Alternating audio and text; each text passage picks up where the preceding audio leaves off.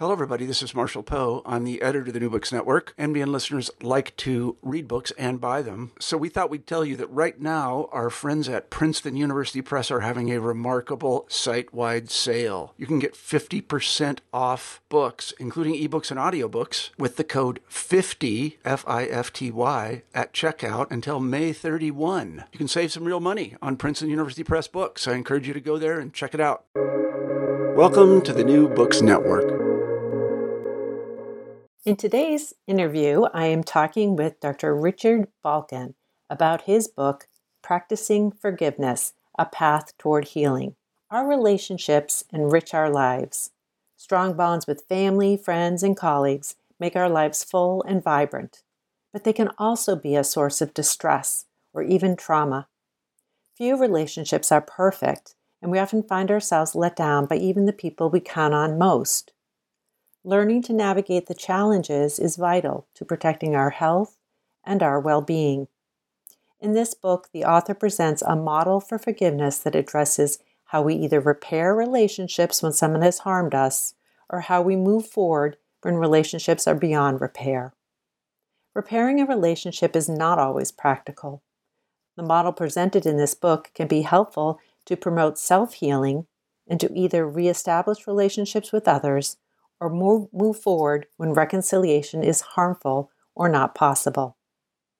Practicing Forgiveness draws on the perspectives of counseling professionals from across the country to explore contextual and cultural aspects of forgiveness with stories, humor, clinical examples, research, and empirical findings, while also considering the influence of environment and religion. The forgiveness process is a universal one, and this book serves as a resource to anyone wishing to gain insight into their own personal journey. Dr. Balkin is a professor, an assistant department chair of leadership and counselor education, and coordinator of educational research and design for the School of Education at the University of Mississippi. He began his practice as a professional counselor in 1993 and has worked in academia since 2003. His counseling experience with at-risk youth was formative to his research agenda. It includes understanding the role of counseling and relevant goals for adolescents in crisis and counseling outcomes. Dr. Balkin's publications include textbooks on assessment and counseling, research, and the counseling relationship, published tests and technical manuals, peer-reviewed manuscripts, book chapters, and conference proceedings. Hello, everybody, and welcome back to New Books in Psychology, a podcast channel of the New Books Network.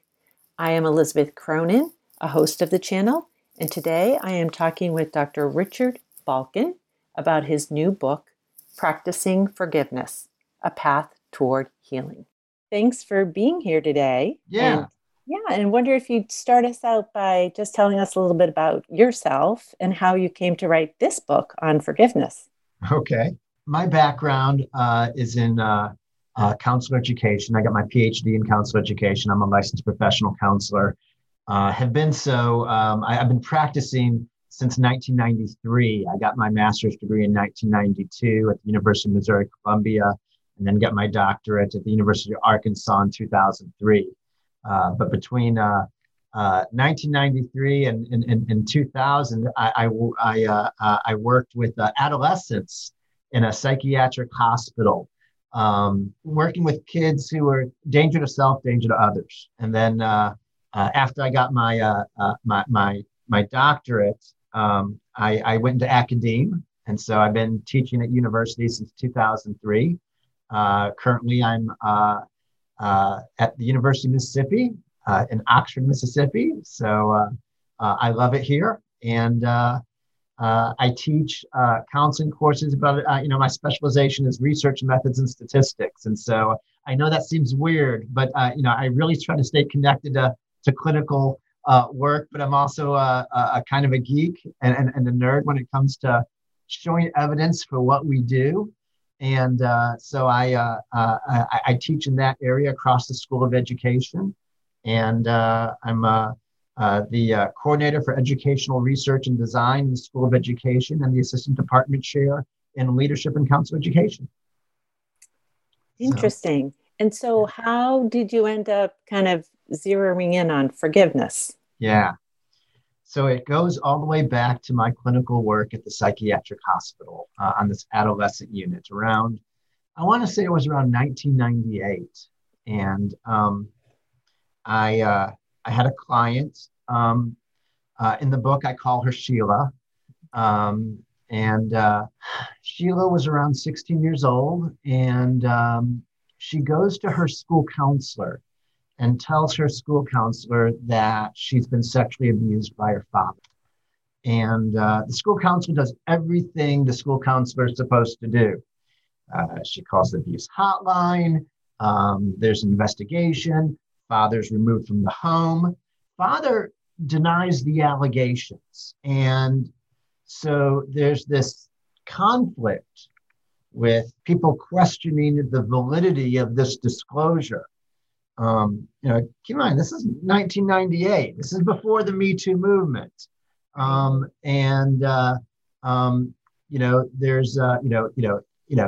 the question from family of whether this girl has been traumatized or whether she's, making this up about her father.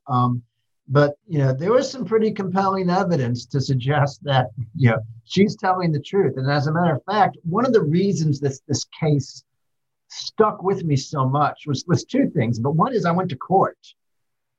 And I was asked by the father's attorney, the defense attorney, why I believe my client is telling the truth. And I had mentioned in court, I said, by the time we've gotten here, I said, my client has told her story to her school counselor, to her child protective caseworker, to a police officer, to attorneys, right?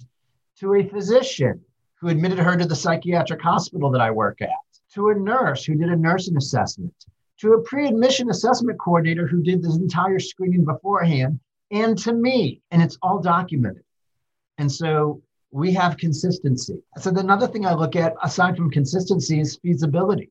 Does this happen? Unfortunately, it does. That in my work, I have heard this story before. And then the third thing I look for is congruence. Congruence is, that emotional response that you kind of expect when someone is sharing a traumatic event. And I expect one of two traumatic, one of two emotional responses. One is, the person may be very tearful or angry or, visibly hurt, or another is to disclose what has happened almost with this flat affect, this as matter-of-fact tone with no emotion whatsoever of here's what happened, totally emotionally detached from it. An incongruent response would be somebody who would be disclosing the story with a smirk on her face or something like that. We didn't have that. So I said to the judge, we have consistency, feasibility, and congruence, and that's why I believe the client. But before all this, people are questioning her, and she doesn't have the support system in place, and it's getting worse, and she threatens suicide, so she ends up in the hospital, and that's how I meet her. And you're like, still, how does this deal with forgiveness? First family session, about 48 hours after admission. I'm meeting with the mom and I'm saying, what your daughter needs right now is support. And mom seems to understand what I'm saying. At least I thought she did. And so I go and I bring the daughter into the family conference room. The family conference room is set up where we've got this sofa and two chairs. And usually, the kid and the parent might sit on the sofa together, but that doesn't happen. Kid goes to the sofa, mom goes to the chair next to me. We sit down, mom looks at her daughter and says to her daughter, as a Christian, you have to forgive him. That's the first words in the session. As a Christian, you have to forgive him. And I look at the mom and I don't miss a beat. I don't think about what to say. I don't pause. I don't reflect. I look at the mom and I go, well, wouldn't that be convenient for you? And she looks at me like, what did you just say? And I said, well, then you don't have to choose between your daughter's disclosure and your husband's denial. you can just sweep it all under the rug because it's forgiven. So that family session can go so well. And, you know, look, if you're a clinician and you're listening to this right now, you might go, yeah, way to stick up for your client, way to advocate. You might go, oh my goodness, you said that. Right. You know, yeah. What I didn't say, I didn't look at the mom and say, wow, this must be really hard for you having to choose between your daughter's disclosure and your husband's no. I didn't say that. I didn't reflect back. I went for the jugular. And so this was part of my MO of right now, what your daughter needs is support. Mom, you're not giving it. I am. But like it, the comment or hate the comment, that's what I said. And I'm not going to change the narrative because somebody doesn't like it. That's what happened. And all the things that transpired after that. You know, there's a lot of questions I've always wondered about. You know, as a Christian, you know, you have to forgive him. I'm not Christian, I'm Jewish. You know, I don't know if that's true or not. I've heard the old anecdotes of turn the other cheek. But I'd always wondered about that. And because I went to court, and because I testified, and because this was so much going on, and this, you know, this daughter discharges from the hospital, and she doesn't go home. She goes to live with other family members who appear to be more supportive of her. 5 years later, I've gotten my doctorate. I've moved to McKinney, Texas with my family. I've joined a synagogue in Plano, Texas, and it's Yom Kippur, the Jewish Day of Atonement, holiest day of the year. You fast, you go to services. I'm at services, and I don't want to go home and stare at the refrigerator because I'm fasting. So I attend a study group in between services. And the study group is led by this guy who's talking about the Jewish conceptualization of forgiveness. And he talks about 3 types of forgiveness. The first type being kapara, which is spiritual forgiveness. The forgiveness only God can give. And the second type of forgiveness he talks about is selicha, restitutional forgiveness. These are Hebrew words. And, you know, I borrow your lawnmower, I break your lawnmower, I repair your lawnmower. We're good. Okay. You know, I could make restitution. But then we started talking about some types of offenses where restitution isn't even possible, like slander, like abuse. And there's this idea of mechila, which translates to wipe away debt, that what I want from you, I'm never going to get. Maybe you've experienced a situation where, you know, you loaned some money to somebody and they never paid you back. And maybe they couldn't pay you back. And you go, all right, am I going to ruin the relationship over this? No. And you go, what I want from this person, I'm never going to get. And I forgive you of your debt. I've wiped away your debt. That doesn't mean that I've reconciled my relationship with you. That doesn't mean that we have this trusting and loving bond. It just means that I'm not going to wake up brooding over what you owe me anymore. I've moved past it. But what we've done with the relationship, that's different. And I'm like, oh my God, that's beautiful. We don't talk about that in counseling. We talk about, you know, forgiveness, and it's always this interpersonal process of you know, how two people work it out, how they heal their relationship. But sometimes forgiveness can be this intrapersonal process. And so I started reading. I was really heavily influenced by Robert Enright's work on forgiveness and Everett Worthington's work on forgiveness. And I end up writing this manuscript that gets published in a journal called Counseling Values, called Integrating the Jewish conceptualization of forgiveness in the clinical practice. And it's about mechila. It's about wiping away the debt and developing this model of trying to decide whether your journey in forgiveness is going to be interpersonal, where you reconcile the relationship, or whether it's going to be intrapersonal. That article gets published in 2009, and I do this presentation at the American Counseling Association National Conference. Previously, I'd been presenting on adolescent mental health and outcomes. I'd get like 6 people to show up, even though what I thought I was doing was fascinating.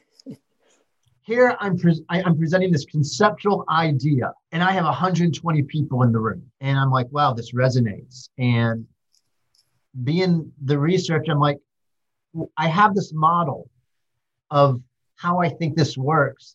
Can I validate it? So I developed this measure called the Forgiveness Reconciliation Inventory based on this model of interpersonal versus intrapersonal forgiveness, interpersonal forgiveness versus mechila. And I collect data and I formulate this data-driven model that I think has evidence of how we can work through forgiveness. And then my question was, how do I get this out there? Because the average person isn't going to read an academic journal. They don't care about my stats. And I think there's a compelling story to tell about this because it's bigger than just this one case with Sheila. Forgiveness is such a universal construct. At my bar mitzvah, I tell the story. At my bar mitzvah, I have a bar mitzvah. We have a reception afterwards. And my mother has served the smoked turkey. And I don't know if you've ever had a good smoked turkey, but she serves a smoked turkey. And one of the congregants walks up to her and says, "Susie, this is really good ham." And my mom is like, "Ham in the synagogue? Are you kidding me? I would never serve that. It's smoked turkey." She was really upset. Yeah. And 30 years later, it's my daughter's bat mitzvah. And my mother comes up to me and she says, "Arnold Meichenbaum, I can't believe it. He came up to me and he accused me of serving a ham in the synagogue." I'm like, wow, some things are never forgiven. So it doesn't have to be this big traumatic thing. It can just be this stuff that we carry around. Right. So how does this measure work to help people lessen the stuff we carry? So the book, the measure is part of the book. I put the measure in the book, and but it's one chapter in the book. Right. The book is about the model. And so I call it the Forgiveness Reconciliation Model. And I compare this model to the work of Robert Enright and Everett Worthington, who have done national and international work. And there's some similarities and there's some differences. My first step in looking at this process, I call it collaborative exploration. And it's focused on talking about what's happened to you. You can talk to a counselor, therapist, mentor, grandma, a friend, but you talk about it and feel, why do I have to talk about it? And I think that's such an interesting question. Have you ever had, or I'm sure you all, anybody who's listening to this, you've had a moment where something horrible has happened to you, because the one thing that binds us as human beings is we will all experience grief and loss. That will, we will all lose someone close to us at some point in time. And have you ever had something just so traumatic that you can't even talk about it until you do?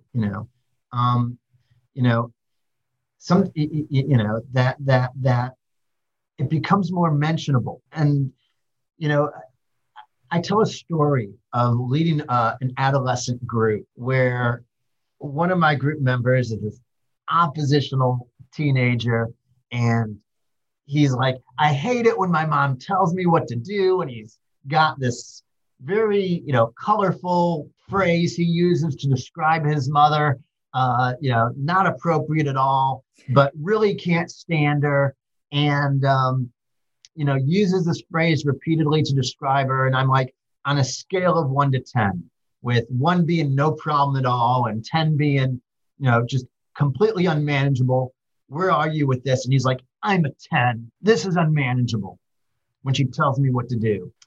And this other person in my group, not Sheila, but it was another case, she says, "When my parents got divorced, I went to go live with my dad. And I didn't realize that my dad was an addict. And when I was living with my dad, we'd smoke pot together. And then one day he offers me crystal meth. and I tell him no, and he puts it into my food, and I get really sick, and then he rapes me. And this goes on for a year. And so here I am now. I'm a crystal meth IV user. I've been raped for the past year, and I just want to die. And right away, I'm thinking into my head, that's a 10. That sounds completely unmanageable. And this kid who just spoke goes, okay, mine's a 4. Right. And then I'm thinking about this 10, what was just shared. And of course, I'm thinking, she wants to die. I understand where she's at, but I disagree with her solution. And I think anybody would. We don't want her to die. We don't want her to give up. We want her to find a way to move past this trauma, which means that this trauma has to move from being something unmanageable to something manageable. While she's here in the hospital, we got to move this 10 to a 9 or an 8 or a 7. And so even this horrific trauma that we said is a 10, she's now brought it up in group. It's not a 10 anymore. It's mentionable. It's a 9. We are making that step. And so this idea of collaborative exploration really does tap into this classic idea of counseling and psychotherapy, of what it means to be able to talk about a problem and just the importance of that process. And then we move on into the role of reconciliation. Sometimes reconciliation is beneficial and sometimes it's not, sometimes we see people who, I worked with a couple and there was infidelity in the relationship and they had kids and they wanted to move past it and come together again as a couple. That's very different from someone who's in an abusive relationship. And so what is this role of reconciliation? Sometimes reconciliation is beneficial. And whoever the offender is and the victim is, they can meet and they can work through it.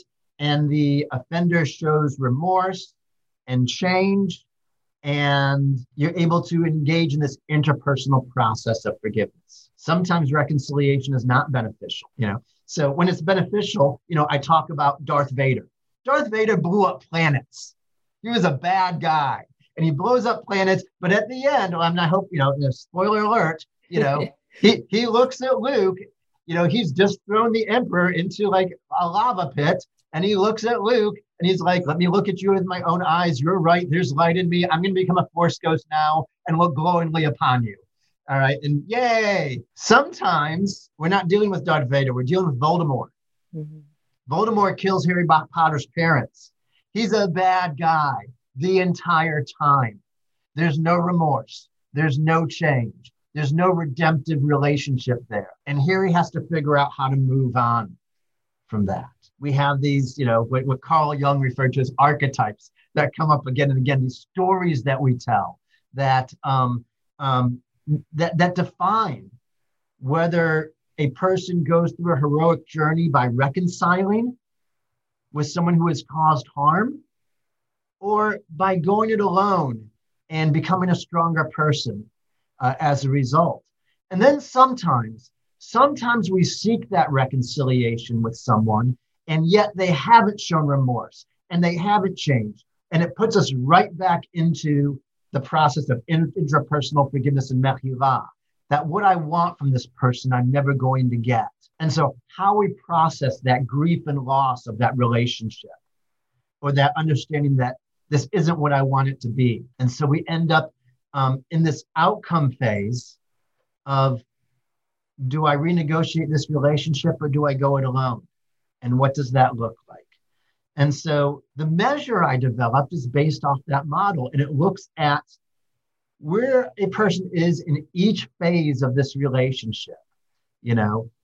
How do they view the person who harmed them? What do they view as the role of reconciliation? Has the offender demonstrated remorse and change? And are they thinking about more of an interpersonal process or an intrapersonal process?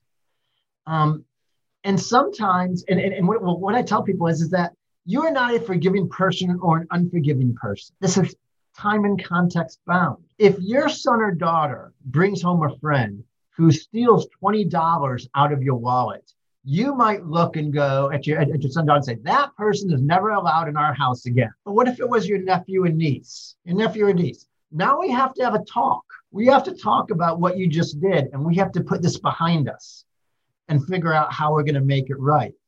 Same event, but you've responded very differently based on the context. Same thing in couples counseling. A couple who's experienced infidelity and they've only been together for 6 months. That's a lot different than if you've been together for 30 years. The issues are very different. So being able to understand that this instrument that I developed based on this model, it doesn't label you. It helps provide insight into where you are in a process for a particular event at a particular time. And, it's something to talk about. It's a visualization of, oh, here's where I'm at. And is that healthy?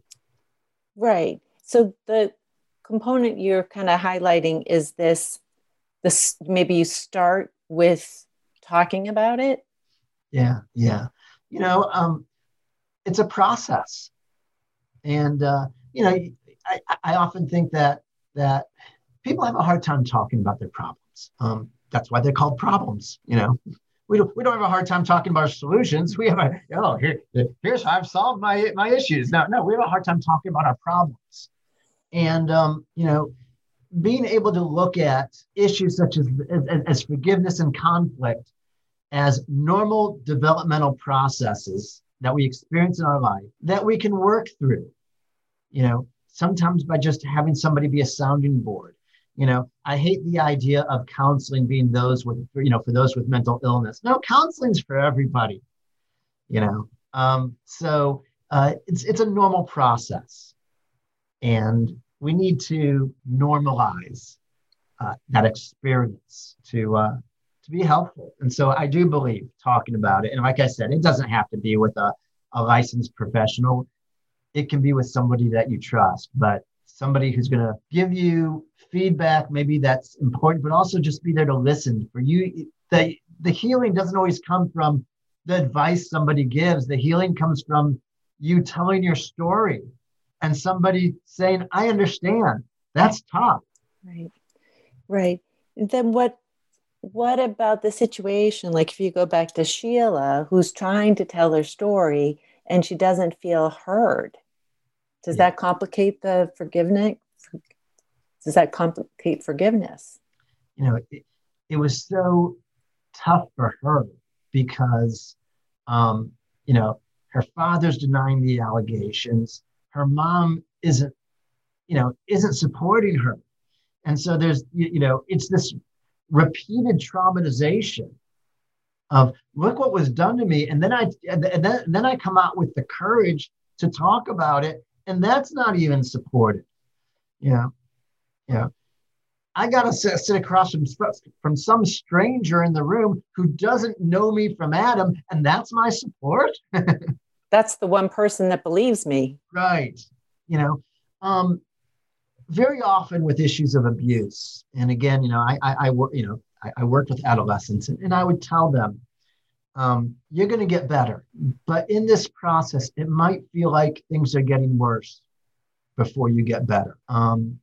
But you will get better, And, why do I say that? Well, I've had to place kids in a youth shelter. I've had to place kids in a home of another family, or other family members, that's scary for the kid. It's horrible. I mean, everything you've known, you're switching neighborhoods, you're switching schools, everything you've known has changed. And, but what you hope to see happen in the process is what happens when you feel supported and you're in a safe environment and you're not afraid of dad coming home at night, it will get better, but it won't always feel that way in the beginning. And so it's a journey, when we go through grief and loss, sometimes we know this is what we had to go through and it feels horrible at the time, but even just the passage of time is healing. Yeah. So you have being able to speak about it, having somebody sort of witness or hear you, then you can have increasing support for the person. And then now even the passage of time, all of those things helping things get better. But then I go back to what you were saying, like that kind of the idea that you're saying is that you're trying to get to a point where you're wiping away the debt. How do you get there? Yeah. So let's talk about this role of reconciliation, whether reconciliation is beneficial or not. Mm-hmm. Because some of my research I did was with this forgiveness reconciliation inventory and this data that I collected. A lot of the data came from women in domestic abuse shelters. Mm-hmm. All right, and you're like, no, don't go back. All right, do not go back. And yet you wouldn't be surprised, but maybe some folks would be surprised at how many people do go back to these abusive relationships. That's common. And so sometimes there's this cognitive process, this, of is reconciliation beneficial or not? Sometimes there's also a cultural mandate about forgiveness. I mentioned, at the very beginning, as a Christian, you have to forgive him. Is that true? Do you remember Dylan Roof? Dylan Roof goes to an African-American church in South Carolina and murders, I think it was 9 people in the church. And at his hearing, family members of the murdered victims are there. And Dylan Roof is being videoed in from jail during this hearing. And the judge says, you're speaking to me. And the family members are saying to Dylan Roof, I forgive you because I have to forgive you. And may God have mercy on your soul. That's powerful. And oh my God, that's so powerful. But what was going on there? Was this a decisional forgiveness or was this an emotional forgiveness? It almost felt like I am complying with this culture that I can't carry around this hate, but to deny that there's still pain and hurt from this would be foolish. And we've seen repeated examples of this, throughout, where people have offered forgiveness for horrific events. Think of Nelson Mandela, all those years. Yeah. I talk about in the book a situation in Fort Smith, Arkansas, where 3 men vandalized a mosque and they get arrested. And one of the individuals, while he's in jail, writes a letter of apology to the mosque, and they embrace him. And they talk with the prosecuting attorney, and they pay his fine. He's still charged with a felony, but then they're writing letters of recommendations for him to get a job, and they develop this relationship because he has demonstrated remorse and has changed. And it gets into this idea of justice and forgiveness. These are all intertwined, and it's certainly a very important topic today. So, when is reconciliation beneficial? When is it truly beneficial? And, that plays a role in whether or not we work towards this interpersonal process where we renegotiate the relationship with the person who harmed us, or if we have to either by choice or by force recognize that reconciliation is not beneficial. By choice means, I'm not going to get over this. But I don't want to wake up in the morning brooding over this every day. I need to get past this. That's, I'm making the choice to get past this.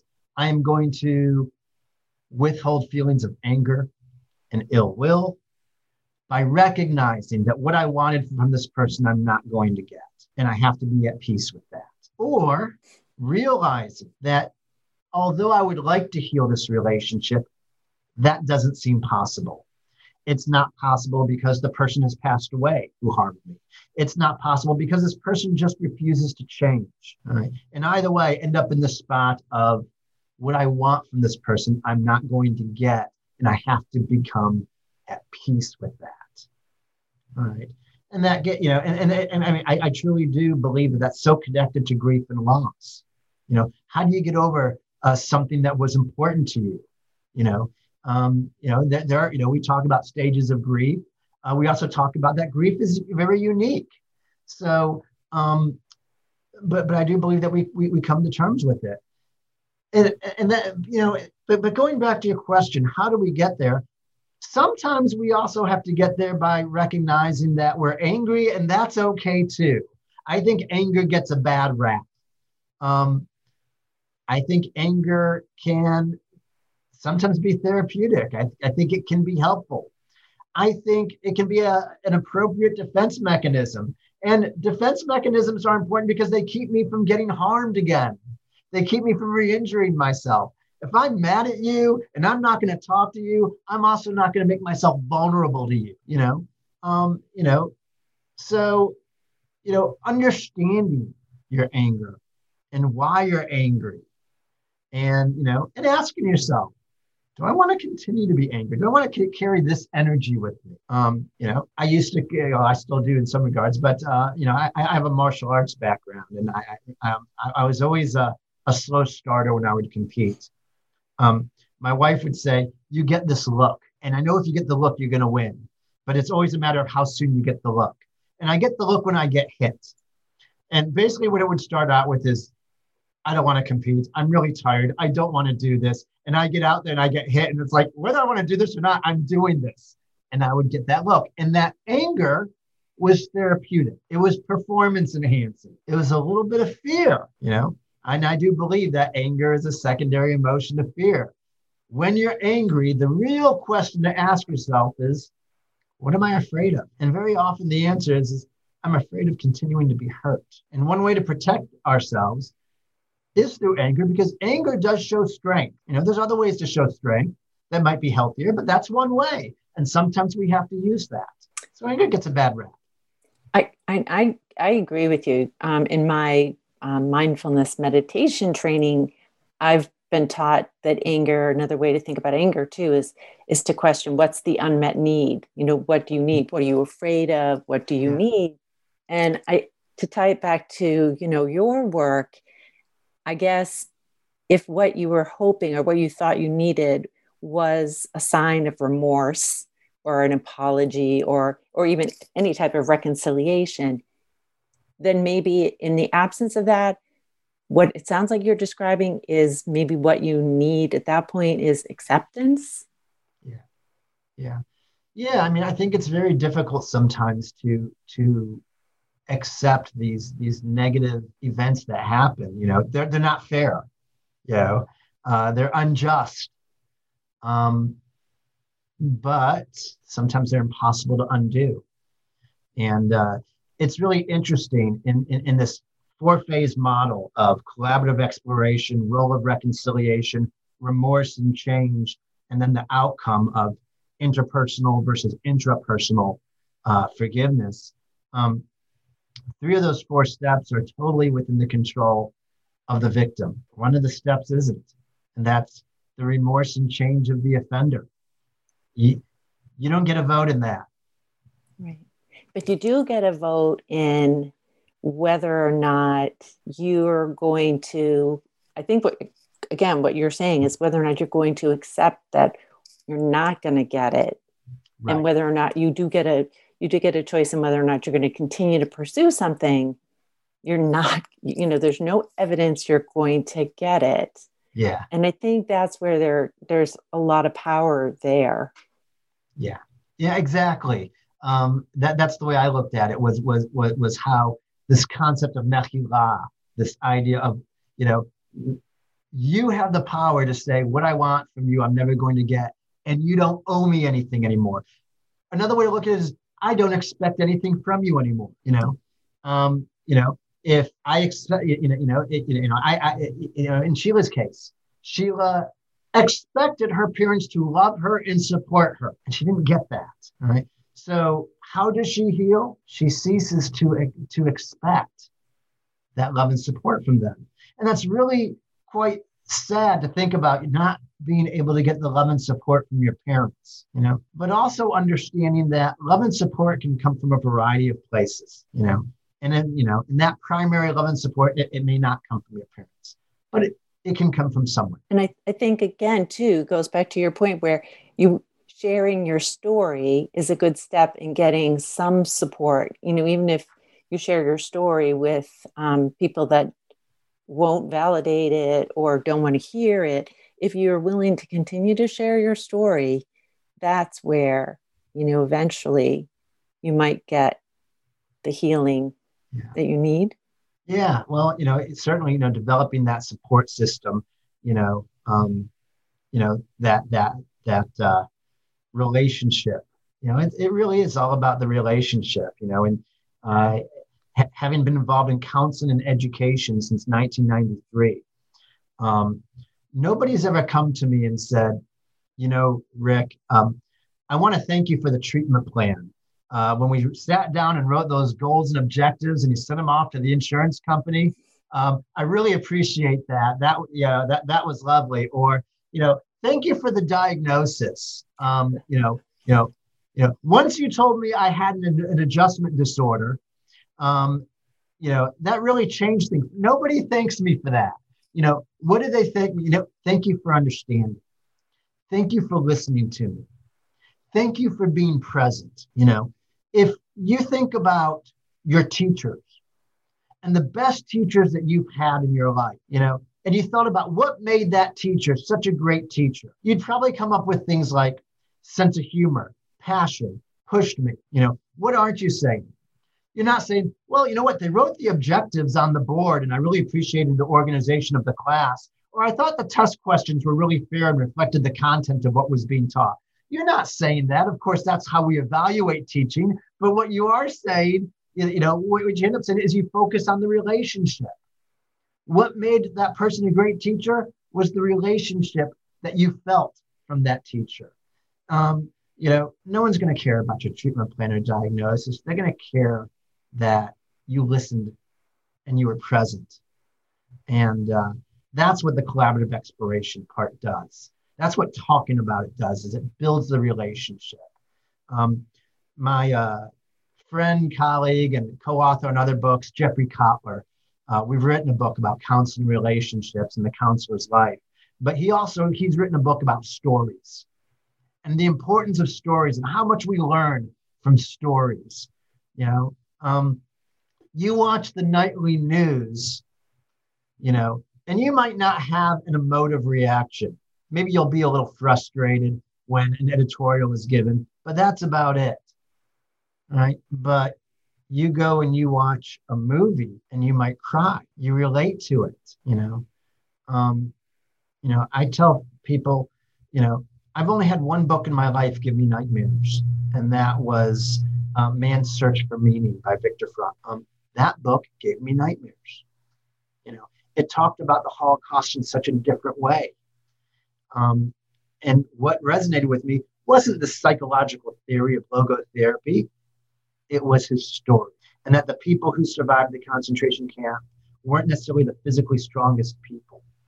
It was the people who maybe believed that they could make it through this. So, yes, so I think we learn a lot from that sharing. Yeah, I think that's what fascinated me the most about the book and what you're trying to present to people is that the same thing that I think you get from Viktor Frankl, that there is still a choice, even when you've had a horrific experience, even when you've been abused, even when what's happened has been unfair and unlawful and unacceptable.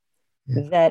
That all doesn't have to get fixed, or that doesn't have to be wiped away in order for you to choose to let go of this need or desire for something. That's I like the way you said that, not expecting anything anymore, because that's the thing. It's hard not, I think, especially in this culture with the justice system, think like, no, I need to get my retaliation or justice or however you want to see it. But so let me just ask you this, because I want to just tap your the geek part of you.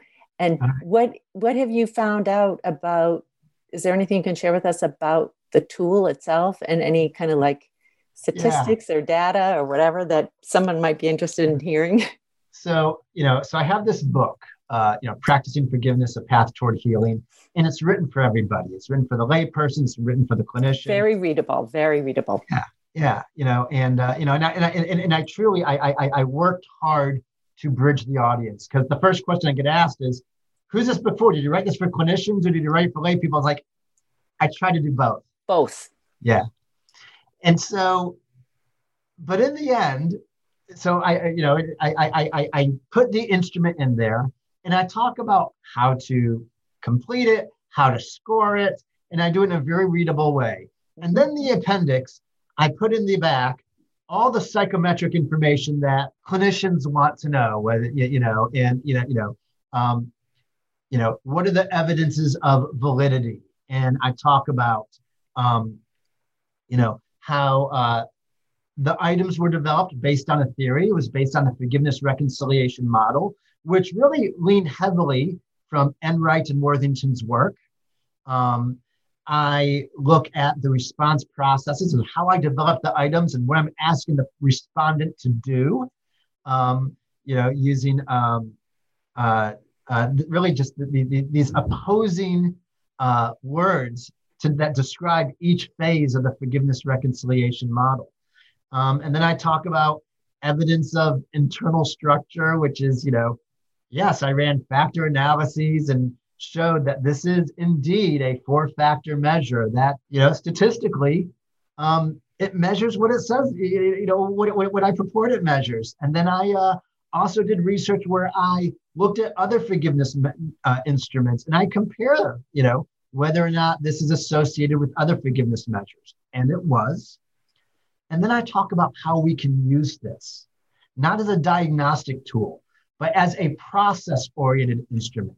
That very often in counseling and psychotherapy, we talk about instruments as giving us this outcome score. How severe is your depression? Do you have ADHD?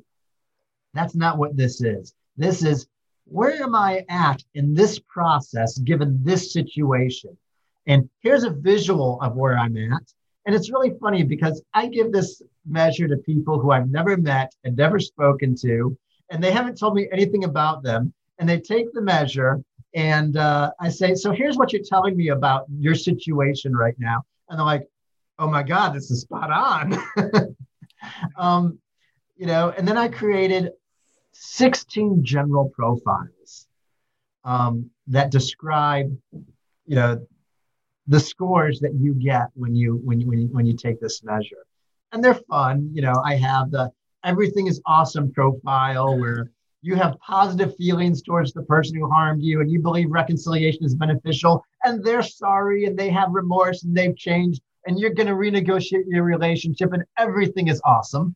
And then I also have the no, no, and hell no profile, whereas no, this is not good, how I feel about this person, and reconciliation is not beneficial and they haven't changed and I'm going to not expect anything from them and move forward.